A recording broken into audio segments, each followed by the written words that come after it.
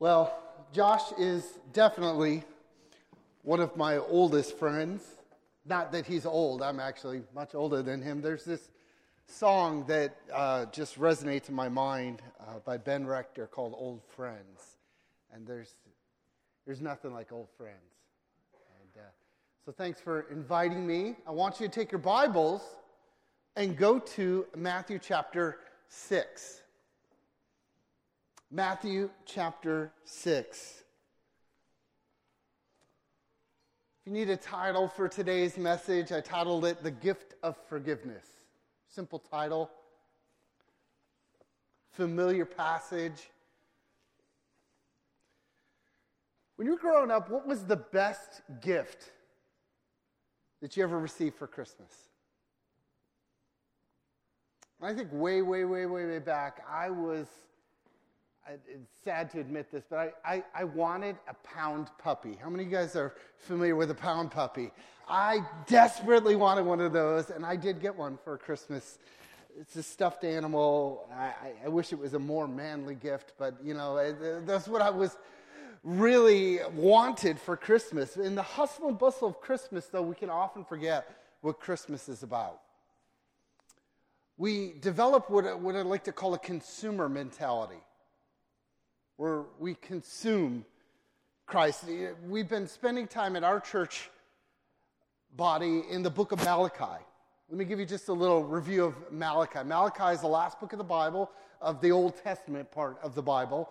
And Malachi is this prophet. In this time during Malachi's prophecy, the people were supposed to be in revival. They had just come out of exile. They had built the wall, built a temple. And this was supposed to be the golden years for Israel. And yet, if you have read the book of Malachi, it is a book of judgment. And it's a sad book, and it ends with a little glimmer of hope at the end of the book. But then for 400 years, God doesn't speak. Not through a prophet, not through any leader. God just stops speaking to his children, Israel, and it's deafening. The silence is deafening. And the book of Malachi is trying to address this mentality that we have where we're looking for worship in a discount way. Discount worship is what I like to call it. It's okay to get a discount in shopping. It's okay to go out and try to get the lowest price at Costco, but not in worship. So the people were wandering away from God. They wanted the benefits of God without the relationship with God. And so for 400 years, God doesn't speak. They developed this worship, this consumer mentality. And this morning, I really want to help you develop a worship mentality this Christmas season in Advent. This week in Advent calendar is the week of peace, if you do the candles. And peace in our world is fleeting. We're in constant conflict everywhere we go. So today, as we look at a very familiar prayer, I'm hoping it'll stir some peace in your heart. As we look at something very countercultural, as we look at Matthew chapter 6, the Lord's Prayer, I want peace to stir in your heart. I've been reading this book by D.J. Marotta, who is an Anglican priest. It's called Liturgy in the Wilderness. And he talks about how we as Christians are supposed to kind of interact with the world. He said, we take 3 different ways of interacting with the world. When we see the conflict in the world, we can take a defensive posture where we kind of insulate ourselves and we retreat from the world and we get very fear-based. That's one posture we can take with the world. Another posture is we kind of take this passive posture. We just go with the flow. We're like, okay, that's the way the world's going. We'll go with the flow. Or a third posture we take is an aggressive posture. Instead of retreating, we just go after it. We get very aggressive and angry. And in this book, liturgy in the wilderness, he says there's really a better way than all three of those ways. He calls it a fourth way. It's a subversive way, a sideswipe with culture. That's what the Lord's Prayer is. You know, instead of arguing for capitalism in China, what the government and people often do is they open a capitalistic kind of business like Starbucks in China. Instead of Hollywood telling us divorce is great with a graph, they make movies that depict it to be very okay.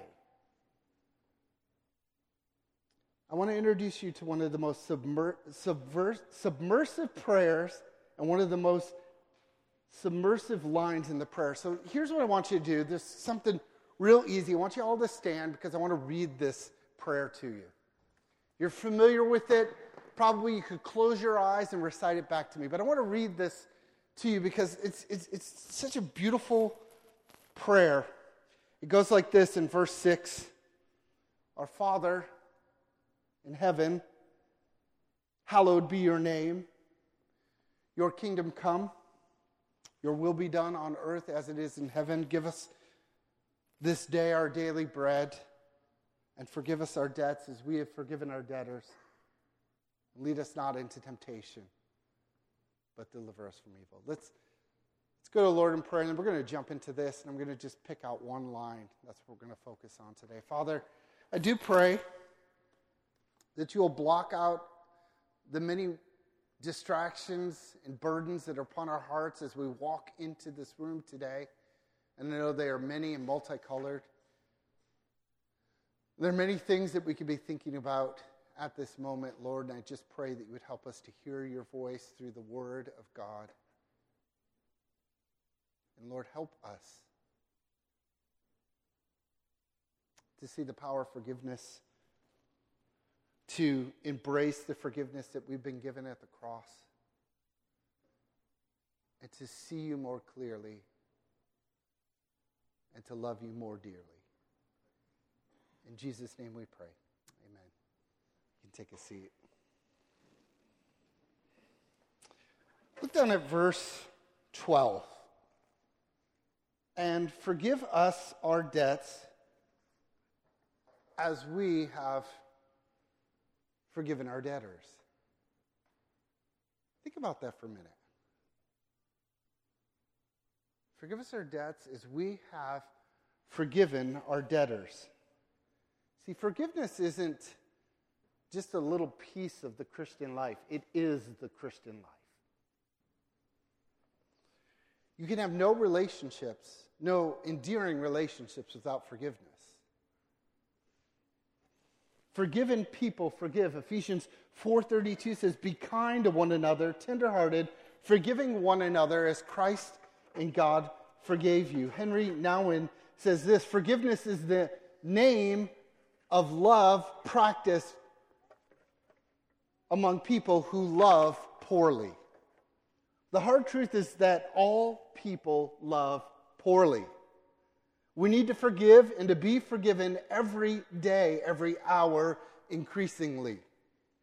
That is the great work of love among the fellowship of the weak that is the human family. We love poorly. We need to learn how to love one another, and forgiveness is one of those ways.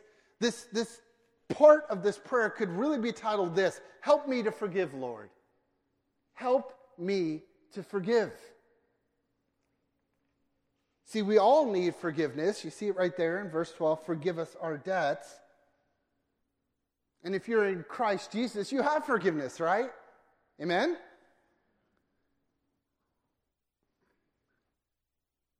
We all need forgiveness. And the coming of Christ as our Savior reminds us of that. That's one of the things that we are reminded of during this Advent season. That Christ didn't just come as a baby in a manger. He came and he lived the perfect life that we don't live. He died the death that we all deserve. And we trust in his sacrifice alone. It's not by our works, but his finished work that we are saved. My favorite verse in all the Bible is, he made him who knew no sin to be sin on our behalf, that we might become the righteousness of God in him. 2 Corinthians 5:21. We all need forgiveness, and we have forgiveness in Christ. But we also need to ask and grant forgiveness to others. Notice the second part of that phrase. Forgive us our debts as we also have forgiven our debtors. As we forgiven our debtors. Now, before we get any further, let me just give you a little definition of forgiveness. I've heard this somewhere. I wish I could tell you where I heard it from. I don't remember. But it's this. Forgiveness is the decision to release a person from the obligation that resulted when they injured me. You notice that it's the decision to release a person. It's an action. It's not a feeling. It's more than a feeling. Over 133 times in the Bible, the word forgiveness is used. There's an offense, and it must be paid, and so you choose to pay it. You lay down in that offense. Forgiveness doesn't minimize the offense, it pays it. It pays it. Now, it's not just in the New Testament. The concept of forgiveness is all throughout the Old Testament. Leviticus 25 talks about it in the year of Jubilee. We've got in Leviticus 25, it talks about the Sabbath year where they were to work the land for 6 years and then take a year of break. And then right after that, it launches into this description of a year of Jubilee. It's like between the 49th and 50th year, everyone was to return to the property that they had. And debts were forgiven. It was kind of like a reset button for all the people of Israel. It was a reminder that no one owned the land but God. And it was a reminder that even those who were more wealthy would not continue to be wealthy by suppressing the poor. So how can a society, like the society that we live in, a society of sinful people, thrive? Here's how it happens. When grace and forgiveness are its foundation, not fairness and natural consequences. See, forgiveness doesn't minimize the offense. It pays for it. It's more than a feeling. It's an act of your will. Let me demonstrate this for you. I want you to raise your hand. See, I see the rule followers and the non-rule followers, all right? Some of you are like, yeah, I'll raise my hand. You put your hands down. You say, yeah, I'm going to raise my hand. Yeah, it seems like logical. It's an act of your will. You chose to raise your hand, and the non-rule followers are like, I ain't raising my hand. This is church here on Sunday. I don't know this guy. What's he going to make me do, right? It's an act of your will. Whether or not you do that, same thing with forgiveness. It's a choice. It's an act of your will as to whether or not you forgive. I choose to forgive. Lord, help me to forgive. Look back at verse 12 again in light of that. Forgive us our debts as we have forgiven our debtors. That word debts, our sins, our trespasses, our transgressions, our missing the mark. Our greatest problem is sin, and our greatest need is forgiveness. We have racked up a debt that we could never pay, ever. And either Jesus pays it, or you're going to pay it. I love this phrase, the classic hymn, Jesus paid it all to him I owe.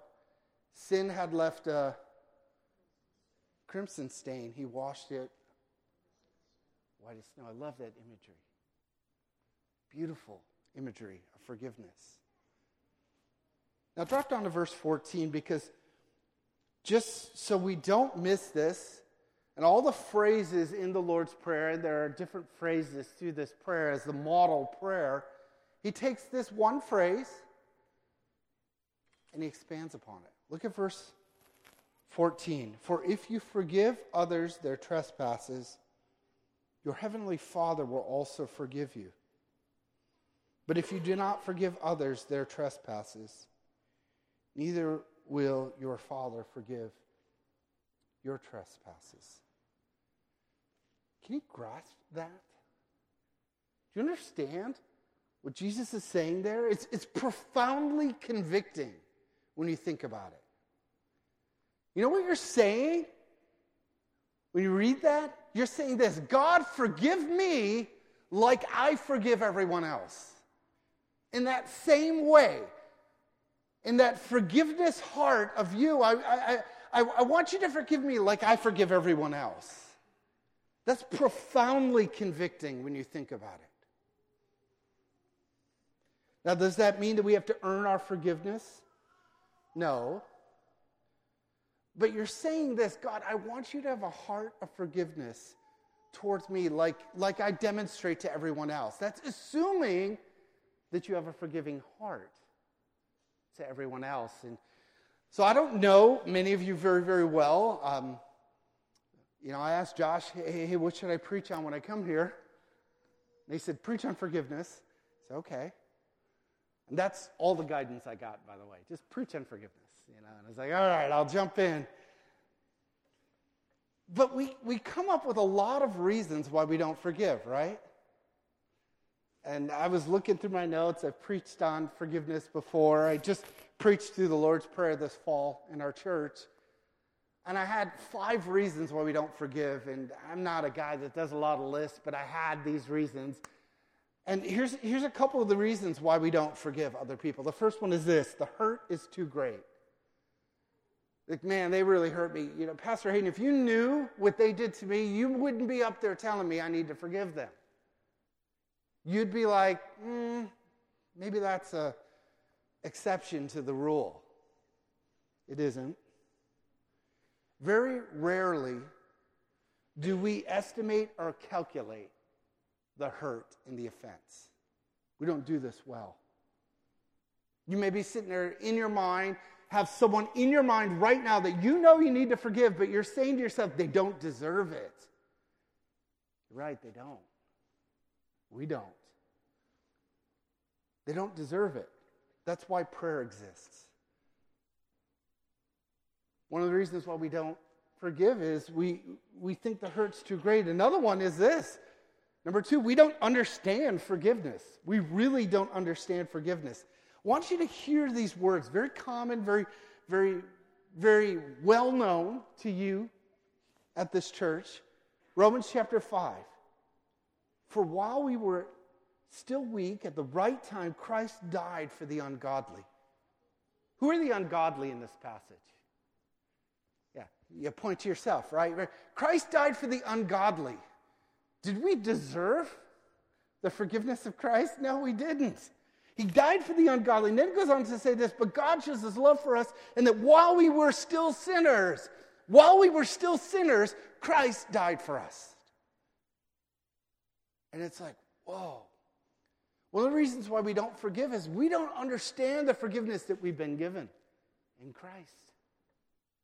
Another reason why we don't forgive is it takes a lot of work. Forgiveness is often described as a crisis and a process. You have this crisis moment. I see this person coming towards me. I've held a grudge against them. They've offended me. I have to forgive them. Crisis, right? And then it's a process each time I see them. I got to go through this again. The process is this. Look, I'm not going to bring it up to them. I'm not going to bring it up to other people. And I'm not going to bring it up to myself. So you go through this crisis and process each time. When you know you need to forgive, you're like, I know I need to forgive. But it's hard.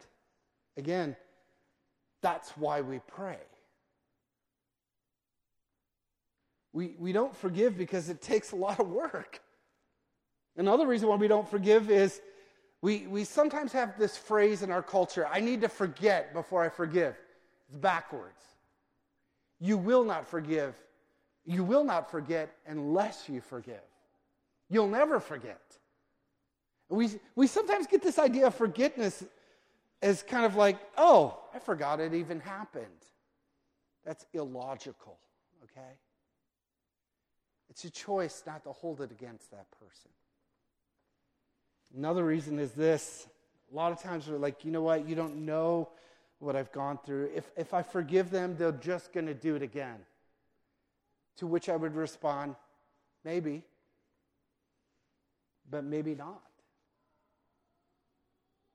You can let them off the hook. God knows. God knows.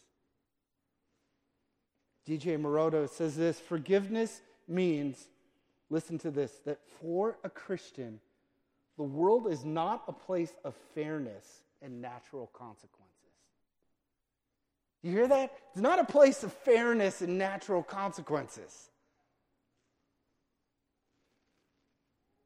So maybe you're sitting there today and you're kind of like me. I'm kind of hard-headed.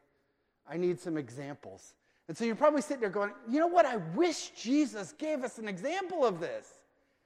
Guess what? He did. Take your Bibles and turn to Matthew chapter 18. Matthew chapter 18. Preceding in Matthew chapter 18, we're going to put in a little bit further down in verse 21. But up until this point, Jesus is having a conversation with his disciples. He's talking to them, and they're fighting about who should be the greatest. And then he's talking about, temptation to sin. He gives a parable of the lost sheep. And then Matthew chapter 18, verse 15, talks about what we would call the church discipline or church reconciliation process. And so he's spelling this out, and the disciples are there. Peter, being one of the disciples, is there. And Peter kind of wanders a little bit. Does that ever happen? Somebody's having a conversation with you, and you kind of wonder, you're like, hey, I wonder what that means. Well, Peter has that moment right before he speaks. Look at verse 21. Then Peter came up and said to him, Lord, how often will my brother sin against me and I forgive him? As many as 7 times.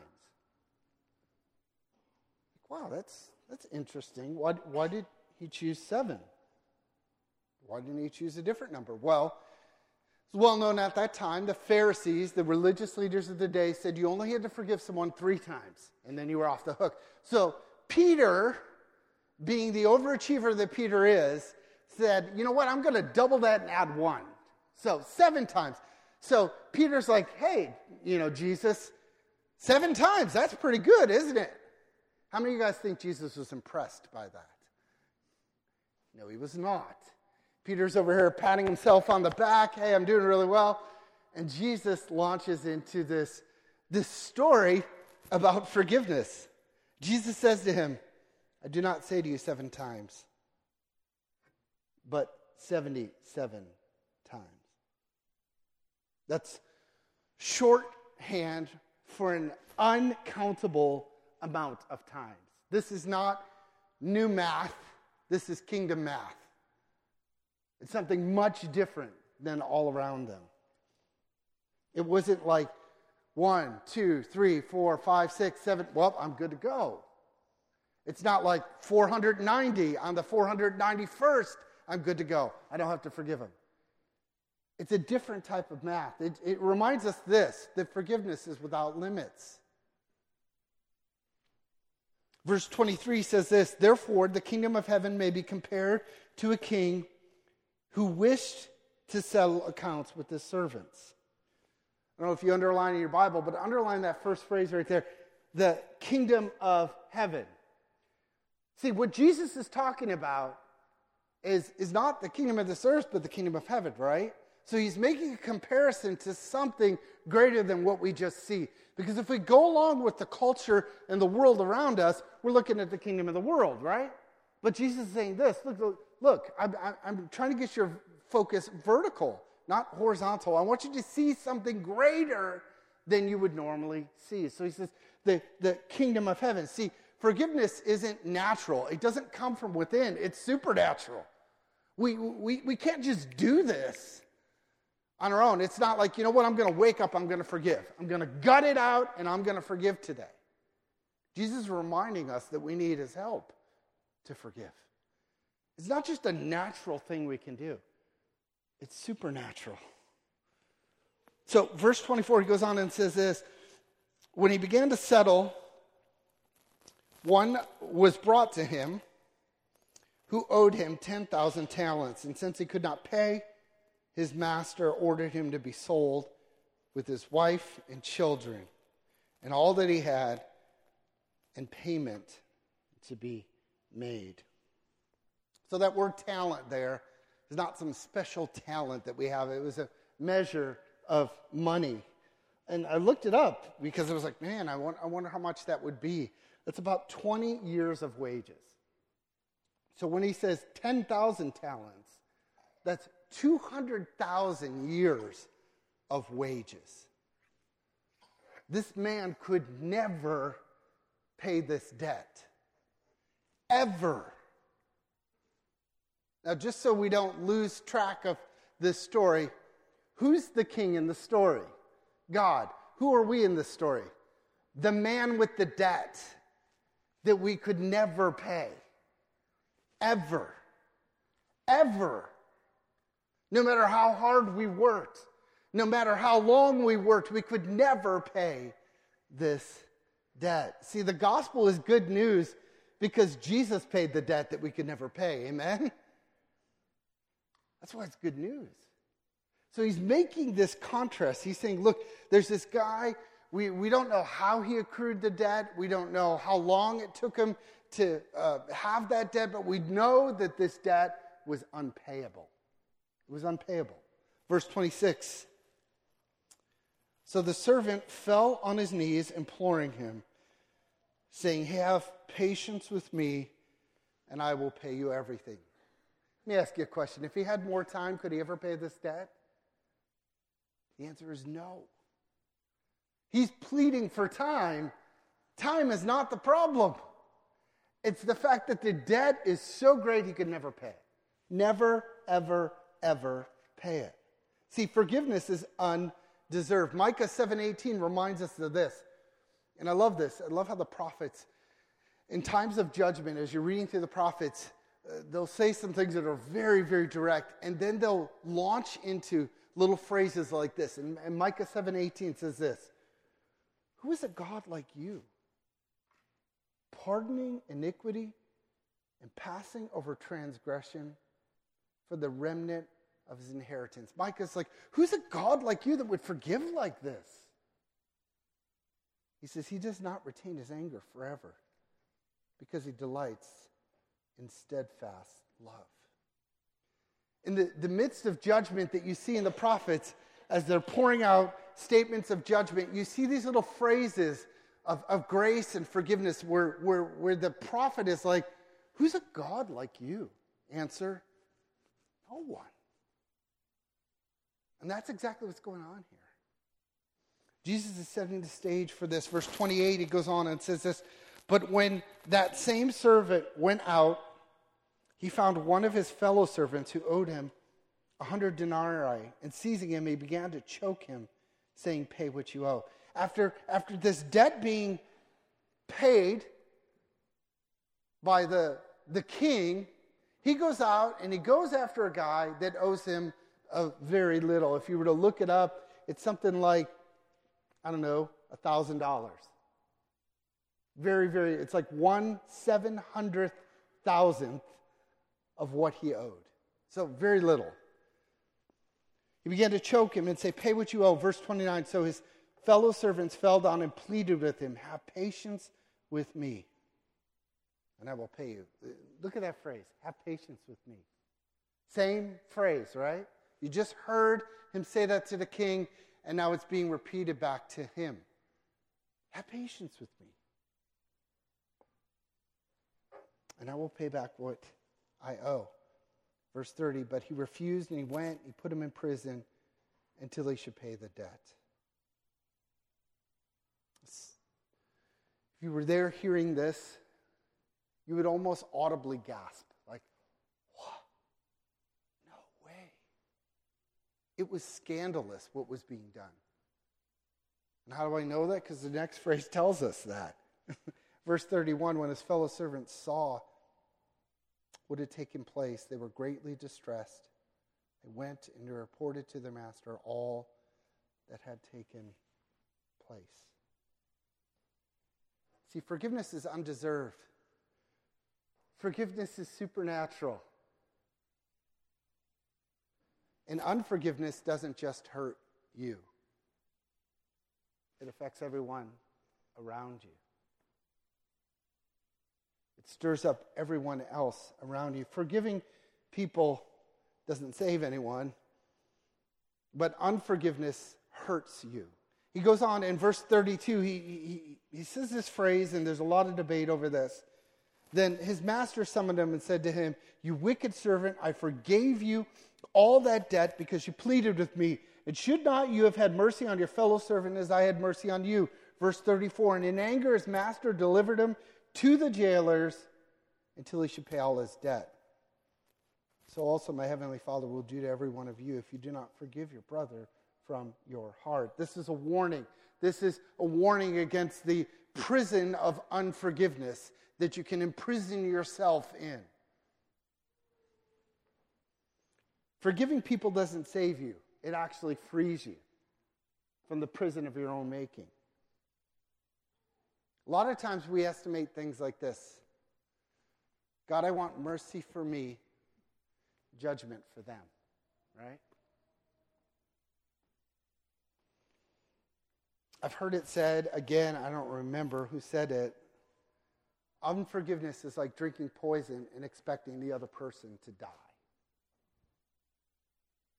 It's been passed down in folklore from person to person. I don't know who said that, but it's very helpful. James 2:13 says this, "For judgment is without mercy to the one who's shown no mercy. Mercy triumphs over judgment." Forgiven people forgive.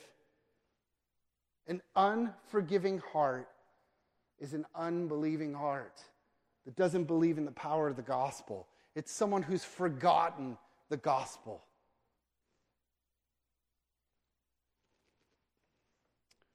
Forgive us, Lord.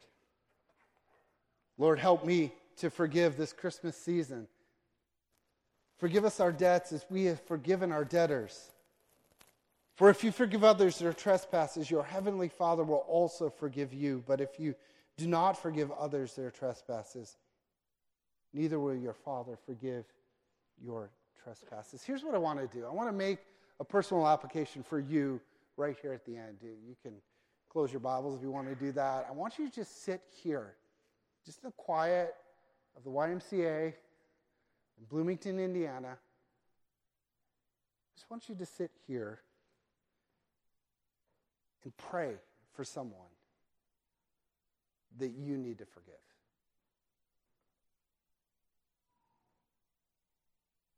I want you to just sit here in the quietness and pray for someone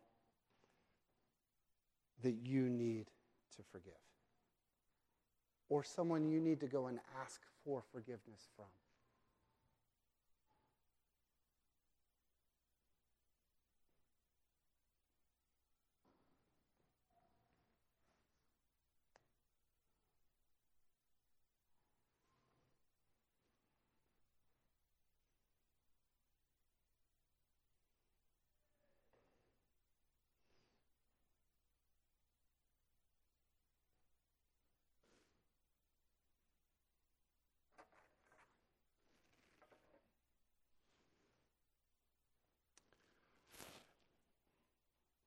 Lord, I know in a room this size, there's a lot of hurt and a lot of need for forgiveness. Forgiveness in our marriages, forgiveness in our families, forgiveness with our extended family, forgiveness in our communities. And Lord, I pray in this time of no peace that we would have the peace of knowing that we have forgiveness in Christ, and that we would give that peace away by forgiving others and not making people pay by our silence, not making people pay by our anger, not making people pay by retreating, but give us the strength, give us the energy, give us the courage to lean in to these relationships where forgiveness is needed and shine the light of the gospel.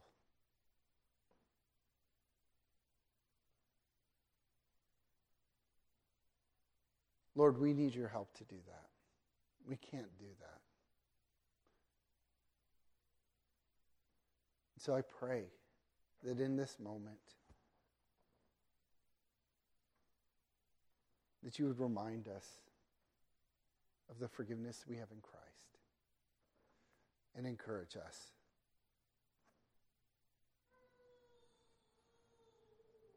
Father, help us as we walk away from this place to not be the same people that we were when we walked in. We hear from your word and know that it is you speaking to our hearts. I pray that you'll help us to live out the gospel truth that we know. May it go from our heads to our hearts. In Jesus' name, amen.